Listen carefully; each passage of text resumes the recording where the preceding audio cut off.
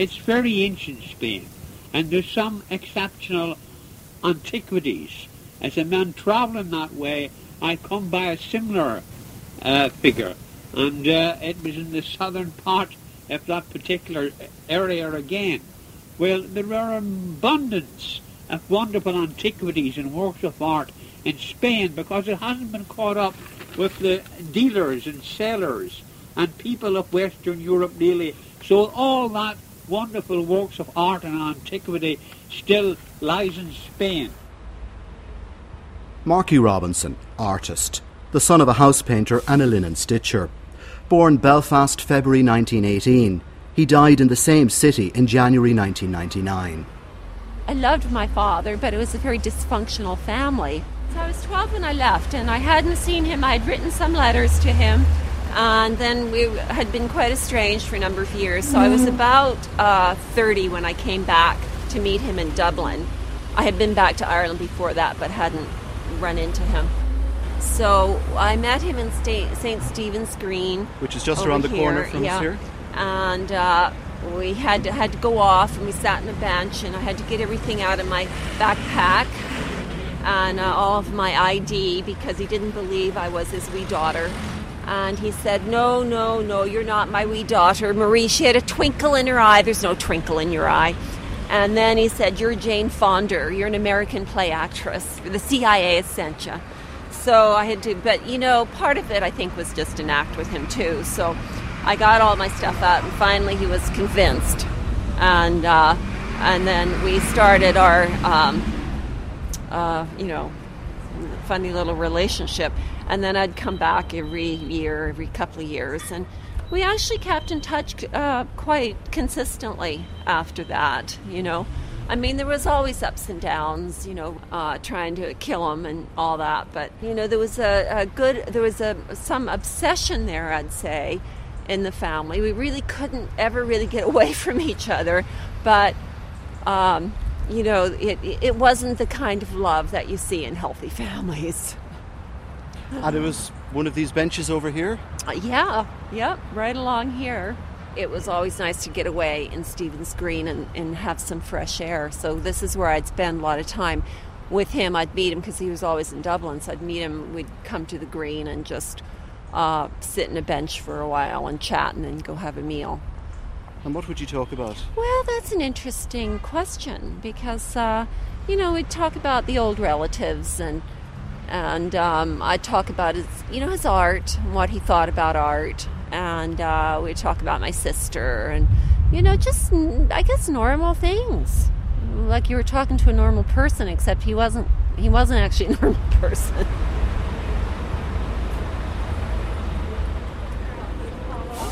Now we're at the Apollo. On Dame Street in Dublin. Here we go, in the door. The Apollo Gallery. The famous Hugh Charlton proprietor sitting on his chair on his throne. Warmer in here, isn't it? Oh, it's nice and warm in here. This is the Hugh Charlton of the Apollo Gallery. Pleased to meet you, Kevin Rafter. How are you? Kevin. Hugh is the one that was instrumental in bringing Marky's wee family back into reunion with Marky, and set up the meeting in Stephen's Green. And I'm a photograph of you have photographed the first time, and I had to prove to him. 18 years. I had to get my passport after 18 years. I had to get my passport out, and remember, I was Jane Fonda. I wasn't his daughter. An American play actress, and the CIA was behind it. You knew him quite well. Oh yeah, he slept on the floor. He just slept on the floor. He just lay down on the floor and slept there for the night. Marky was a total loner. I mean, Marky was virtually a tramp walking around with a little trolley.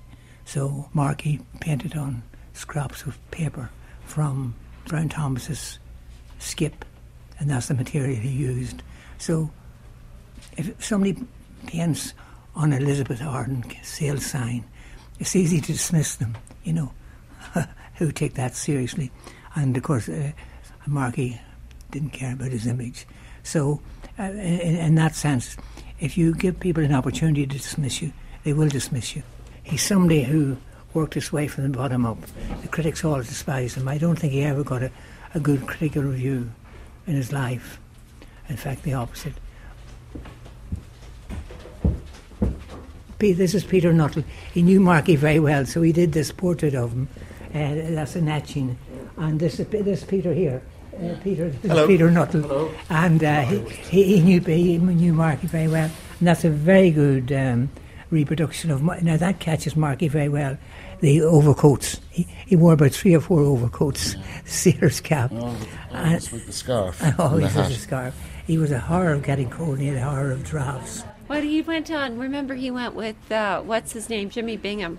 What was he? And they Jimmy Bingham said they went. He was too cheap to get a double room, so there was only one bed. And so Marky said, "That's fine. You take the bed," and he slept in the around the toilet, around the loo. You couldn't say he was schizophrenic. He was multiple phrenic. He had about 10 personalities, and you never knew from day to day which one you were dealing with. Some days he was eminently sensible, and some days he talked what seemed opposite rubbish. People thought it was rubbish, but in fact it was, like Joyce's Eula says, he's a highly intelligent man, and the ideas were coming from him so fast that they were coming in layers, one upon the other. So if you get to know him, you could learn to decipher the rubbish out. It's right in here. Hi there. It's right in here. When Marky died in 1999, his passing merited 2 sentences in the Irish Times. Renowned Irish artist Marky Robinson, who was 80, died yesterday at his North Belfast home. He'd been suffering from flu and had called off a trip to Dublin earlier in the week. So the newspaper recorded. Its arts critic had once noted that he could find nothing favourable to say about Marky's art. Leaving Annie Robinson in New Charlton, the man who brought father and daughter back together, I walked the short distance in Dublin city centre from the Apollo Gallery to Ian White's art auction house. Yours is one of the busiest art auction houses in the capital, and we're standing here in front of 2, I suppose, representative works of Marky Robinson. He is a particular favourite in the art auction world, isn't he? He is. He'd be one of the most popular Irish artists of the last 50 years. And I can see why he is he's a simple approach to his subject. He's very, very recognisable. People, and even people who know nothing about art, would recognise a Marky Robinson in a person's house.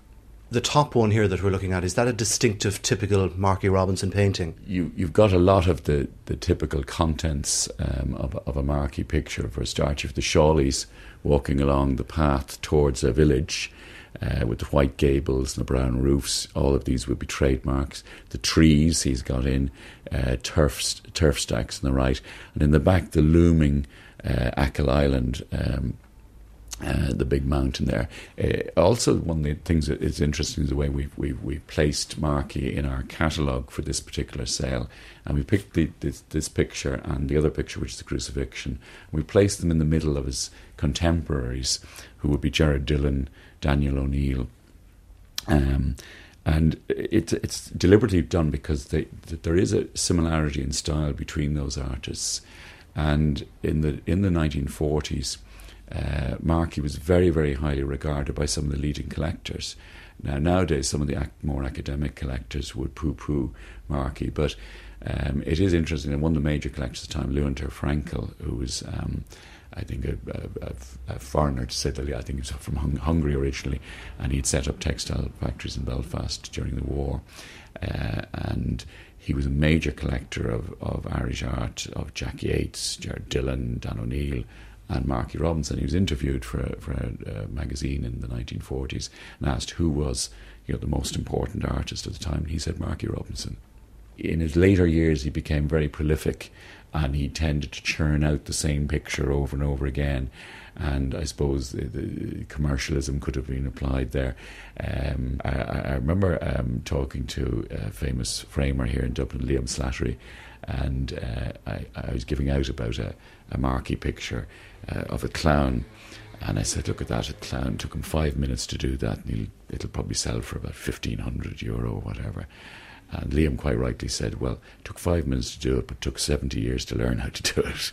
So he was right.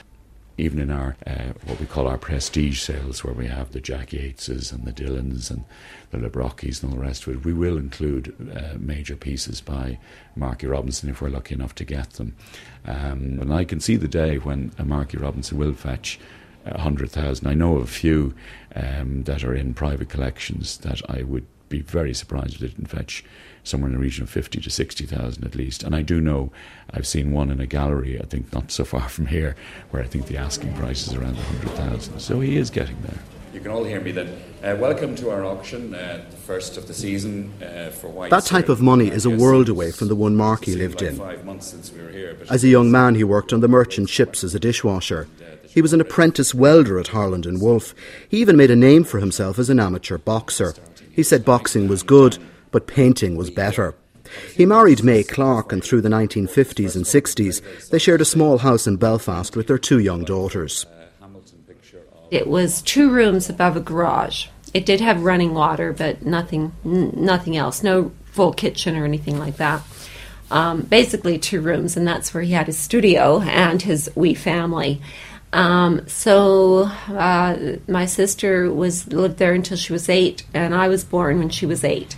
So there was 2 children and his wife living in these 2 rooms. So it was very Spartan, and we did have a fireplace, and she would cook over a little, kerosene. And he would paint there, so I sort of grew up with the smell of the turpentine and the whole thing, and the oil paints. Nobody really came near. The family tried to stay away because of his rantings and ravings and basic insanities. But, of children, we had no place else to go. I remember him teasing me as a child, poking at me and teasing me. And quite a menacing presence when he was around. You didn't want to really be around him for long, I would take off on the streets, so I would run around the streets and go to parks and, find sweet shops to work in and things like that. Just to, I'd find my own places to go outside those 2 rooms. So, and then, of course, like I said, I grew my nails very long. If he would come and tease me, come at me, teasing me, I would just go for his face. And pretty soon he would leave me alone. Yeah. And so it was difficult in terms of the relationship with your father. He was a really menacing, agitating, loud, obnoxious, filthy presence to be around. I don't know how I ended up so normal except for the grace of God. There was maybe a dream about, leaving and getting away from him and his behavior. Also, we were being kicked out of the house we were living in. So something had to happen. But I just found out a week before. So my mother had been conversing with my sister and working on this. It was all, we had to wait for him to go away. So there was timing, and it had to be the right timing. And he took off on one of his trips, and then a few days later we left. So we got him away, and then we just made a run for it. He didn't really care about us, but at the same time he was obsessed with us, And I think that a lot of his paintings was about his family and his longing to be normal, his longing to have a normal family life. He really hadn't a connection with us because of his mental illness, but he had conjured one up within his own brain. And, the long and the short of it, if the house was burning down, he would have been the first one out. And his family could have perished in the flames, that's how it was. But I don't know how he lived. We got the dole, but for a while he was getting the money. So, I don't know how she lived. We just lived on shillings a week. They never paid any rent. So he would do a few paintings, and then he'd get all his money, and then he'd spend it on himself. So he'd go travel, or he'd go, that was one of the things he liked to do. Always trying to travel to get to the sun. And where did he travel to? Any place the sun he could get to where they'd let him off the boat. Spain, France, Paris was easy enough to get to, and a big city where a nutcase could blend in easily. Getting back to the Spanish mainland and all the delights, there is quite a lot of it desert. And if you've gone through that way, it's very, very becoming. First of all, if you are interested, if you intend to bid tonight, you should have a paddle, that is a card with a number on it. You'll be identified by that number during the sale, and that's how we will know your invoices and so forth. As regards payment, it's completely desert. There's very little difference between some of these places and North Africa. Mallorca, it is a very exceptional island of the Balearics. On the west coast, there are great mountains and beautiful villages where there are big monasteries, and they make the apricot brandy, and they make the Benedictine wine. And these are beautiful villages to come on when you're passing here through from the 10 o'clock to 4 o'clock, 10 a.m. to 4 p.m. So anytime within those hours you can come here, you can collect, you can bring your car right up to the door and collect the lots and bring them home. But this part, you do know also how the artists stand about in Lee's halls at the markets in Paris, doing sketches and observing colour and observing the fishwives and observing the fruit gatherers and the vegetable arrangements, and how they do in Paris. And the artists generally stand about and take an odd bit of stuff with them home, and everybody talks and everyone's happy. Got on the bus Belfast to the docks. We took the ferry to England, then we took the train across England. We get on the train in England, and we had a little cubicle where we're sitting, and he's on one side, and my mother and myself are on the other. And he whips out a snack that he had bought for himself and brought it over from Ireland. And apparently it was just the right time for him to eat this. So he unrolls the newspaper, and what he has for himself are some pig's feet. So he starts chewing on these pig's feet, using his hands, eating these pig's feet. And this little Englishman is walking by, and he just did a double take in the window. He didn't know, what, it was quite a scene, this man eating these pig's feet. So Marky jumps up, furious, and pulls down the blinds and has a fit. But anyway, so we ended up getting to Paris and, stayed in some old cheap hotel on the top floor by the railroad station, by some La Gare. And so, and then we'd go rummaging through all the old secondhand markets that they had in Paris. And there was an instant, so he's taken his family to Paris, so we go up the stairs, and he's got this asthma attack, so he's in the bottom of the stairs, wheezing, huffing, and puffing. And again, whenever we saw a weakness in him, we saw the great hilarity and the great release of humor that this tyrant and bully all of a sudden was in this weakened state, and we could actually laugh at him. So we laughed and had a good time at his expense. So when he finally got to the top of the stairs, then the laughing didn't turn to sorrow because he was going to throw my mother out the window. But anyway, he didn't. We survived that. And he had a big ranting and raving, and I don't even remember some of it. It was so horrible. There was always a scene like the pig's feet in the train, or, there could also be interactions with the foreigners, people at large that, would be very stressful and aggressive. So there was always a state of aggression with him. So on our way back, we took the train to London, and from the coast to London, and then another scene erupted. So we're on the train, and there's no seats, and there's all these school children that the carriages have been reserved for. And so he just goes into the carriage with all these school children and makes us sit down in one of the booths. And so then the schoolmasters come by and they tell him, well, we have all of these carriages reserved for us, and, you have to move.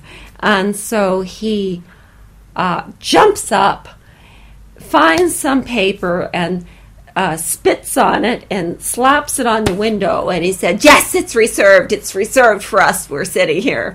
So then they saw, these men realized that they're dealing with someone that's off his rocker. So they just quietly, went away, and we had to sit there with 100 school children. So, and myself being a school child, it was very embarrassing, very mortifying. He was never a pleasant character to be around.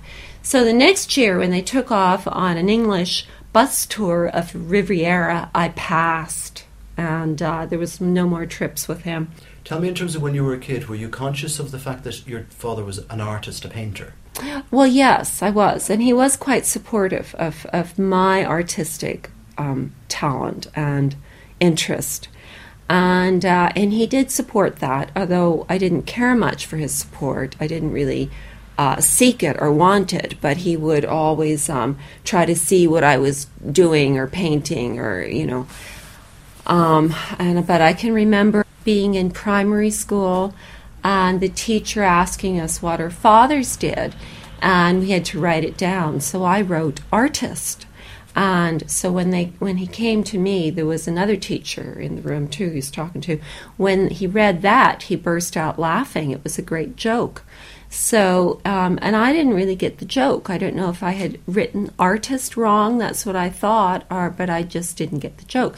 I certainly took it seriously that he was an artist, and but I think that in the world we lived in that area in Belfast, the closed-mindedness and the bigotry of people's awareness was such that anything out of the ordinary would have been a joke to them.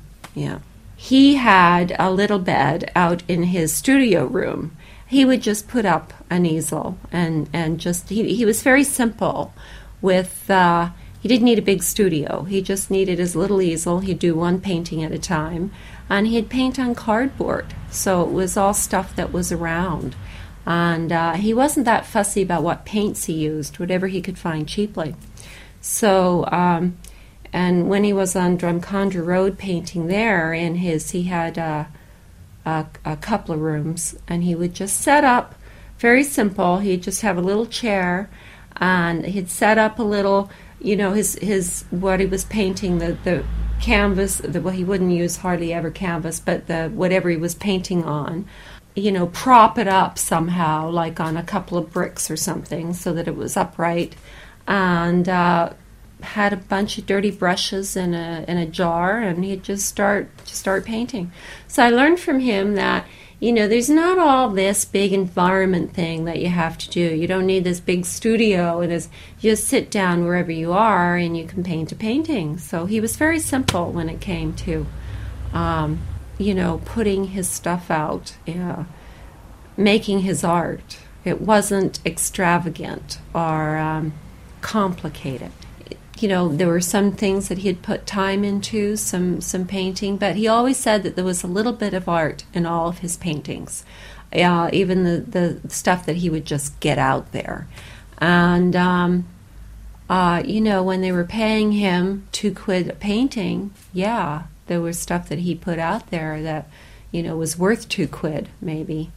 And, and of course that's always been the way. The artist is the one that gets exploited in the end.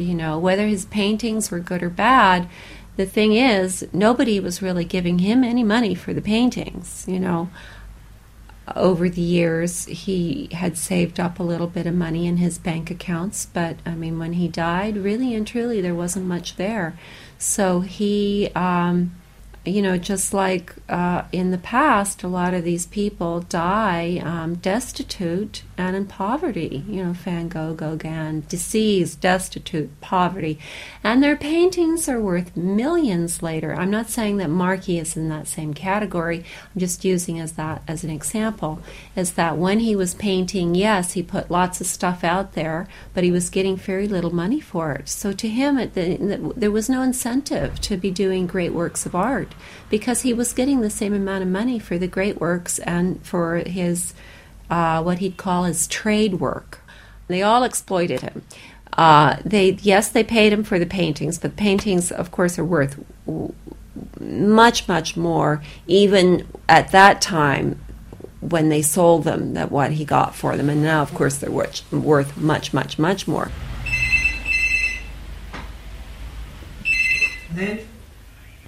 Hi. Does it? Well, he was exploited, of course. I mean, most people in the art business in Dublin wouldn't be in the art business only for Marky. I mean, selling Marky's pictures was enormously profitable, and anyone who say otherwise just isn't telling the truth.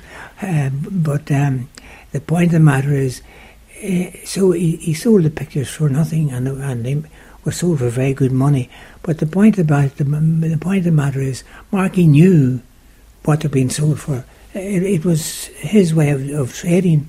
He was there when people were buying them, and once when I sold a picture and he was there, and he said, "Oh, I should give him something," so I gave him some extra money, and he was perfectly happy. So he was really ahead of his time, because he was the first person to sell pictures as lost leaders. Most of the artists were pricing their pictures in thousands and selling nothing. Marky was selling his pictures very reasonably, and he always had money. Was accumulating a lot of money. So, Marky was getting money for selling pictures for very little. The other artists had no money for selling pictures very dear.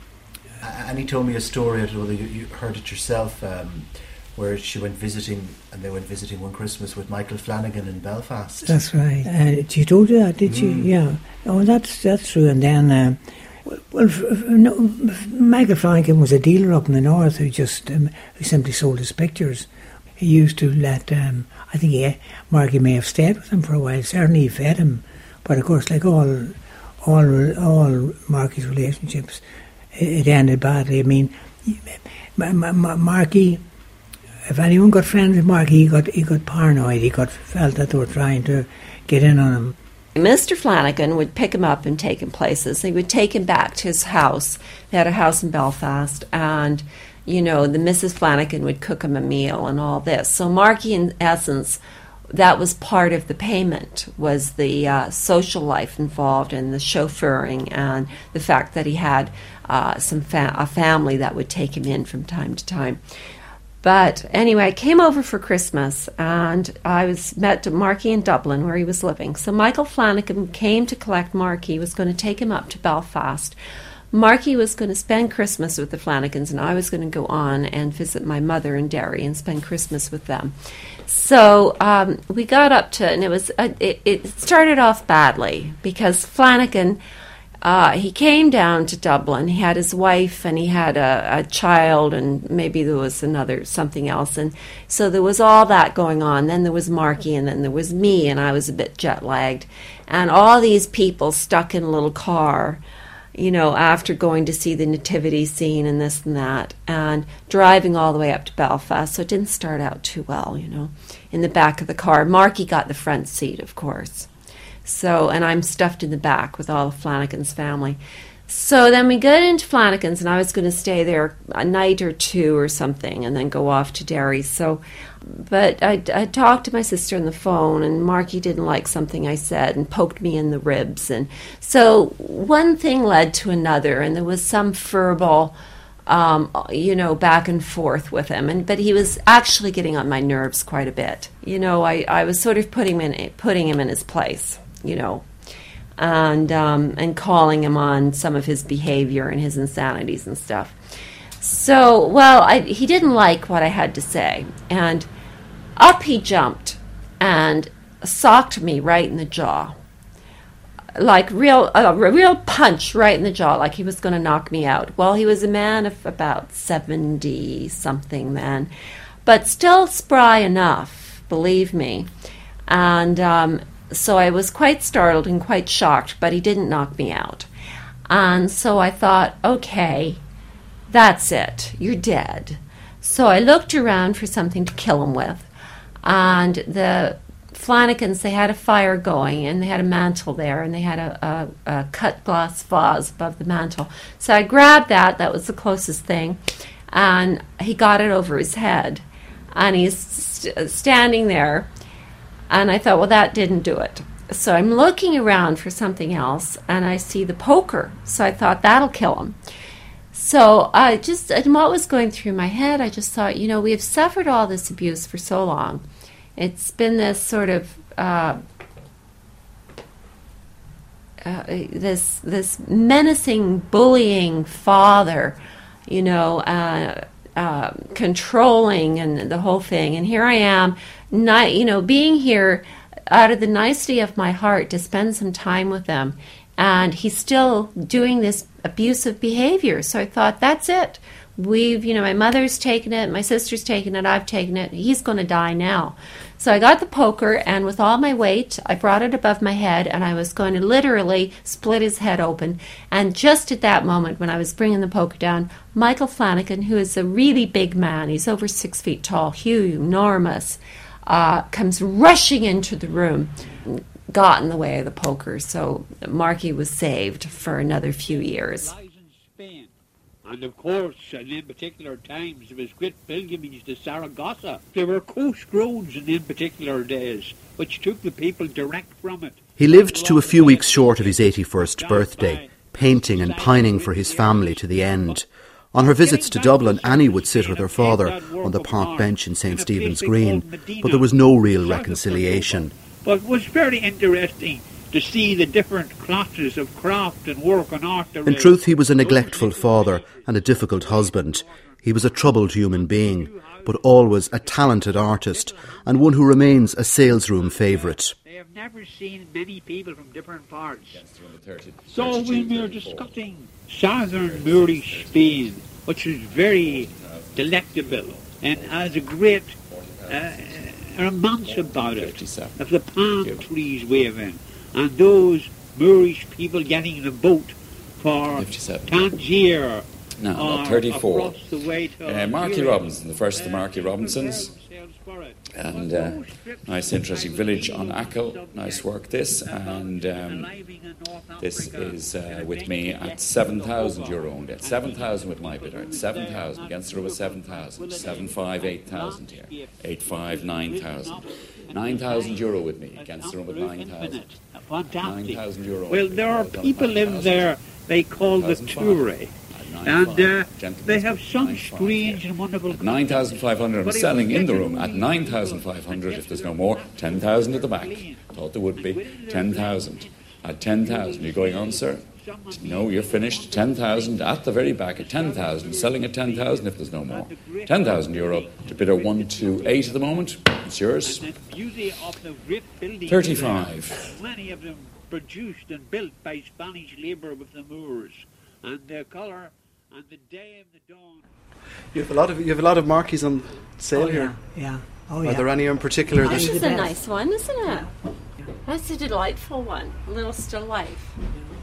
And, I'll show you one that's, I think. That's very typical. Very, very typical. Yeah, it's a lovely one. The Shawleys and the cottages. That's only I'd be about 40 years old. Wow. The old ones are more sought after. This is the crucifixion. Plato said that the most beautiful image in art is a straight line. That was the ultimate beautiful image in art. And that was Plato's theory. And Marky, taking Plato's theory of art, used a straight line for the ultimate event in human history, the crucifixion. Usually you have the crucifixion, the traditional cross. This is the Christ on cross, there's the good thief, and this is the bad thief. In the bad thief you have the darkness closing in, and in the good thief you have the brightness of grace closing in. But if you view this picture from a distance, the darkness disappears, and the grace, the light of grace moves in on the bad thief. Marky making a statement. No one's condemned. No one can say anyone's condemned. The forgiveness is infinite. It's one of the most original statements of the crucifixion I've ever seen. I do make a distinction between what I knew in my personal life of this man and also his art. I really can enjoy his art, and I take it for what it is at face value without having any emotional impact from my dealings with him throughout my life. You're an artist as well. The talent is there in the family. Look, has part of Marky rubbed off on you in that sense? Well, I have always painted. It was always a way for me to express myself. I've always felt like I had that. I had art. I mean, I did my first oil painting when I was 2 years old. I can remember that. And Marky would have encouraged that. He would have been quite interested to see what children would paint. You know, that would be interesting for him. So, and then all through my teenage, it was always part of my, my time, my life. So, and I did get that from Marky. The thing that I've hit on in my art is almost a similar theme, which is a place of rest, a home. And I do the cottages. And he gave me the art, I think, just genetically, and also the skill growing up with him, and the idea that is something to do, that's a way to express yourself, because I was around that from the time I was a young child. But the theme he also gave me, in a negative sense, but I've turned it into a positive thing, because the theme that he gave me was that I never had a home. I never had a resting place in this world, either in this country or the country I immigrated to. There was never a secure place for me as a child. We were always getting kicked out of our house. We never had a house. We were always looking for some place to live. So this theme is deep in my subconscious, deep in my brain, as a rest, a place to rest, a place to call home.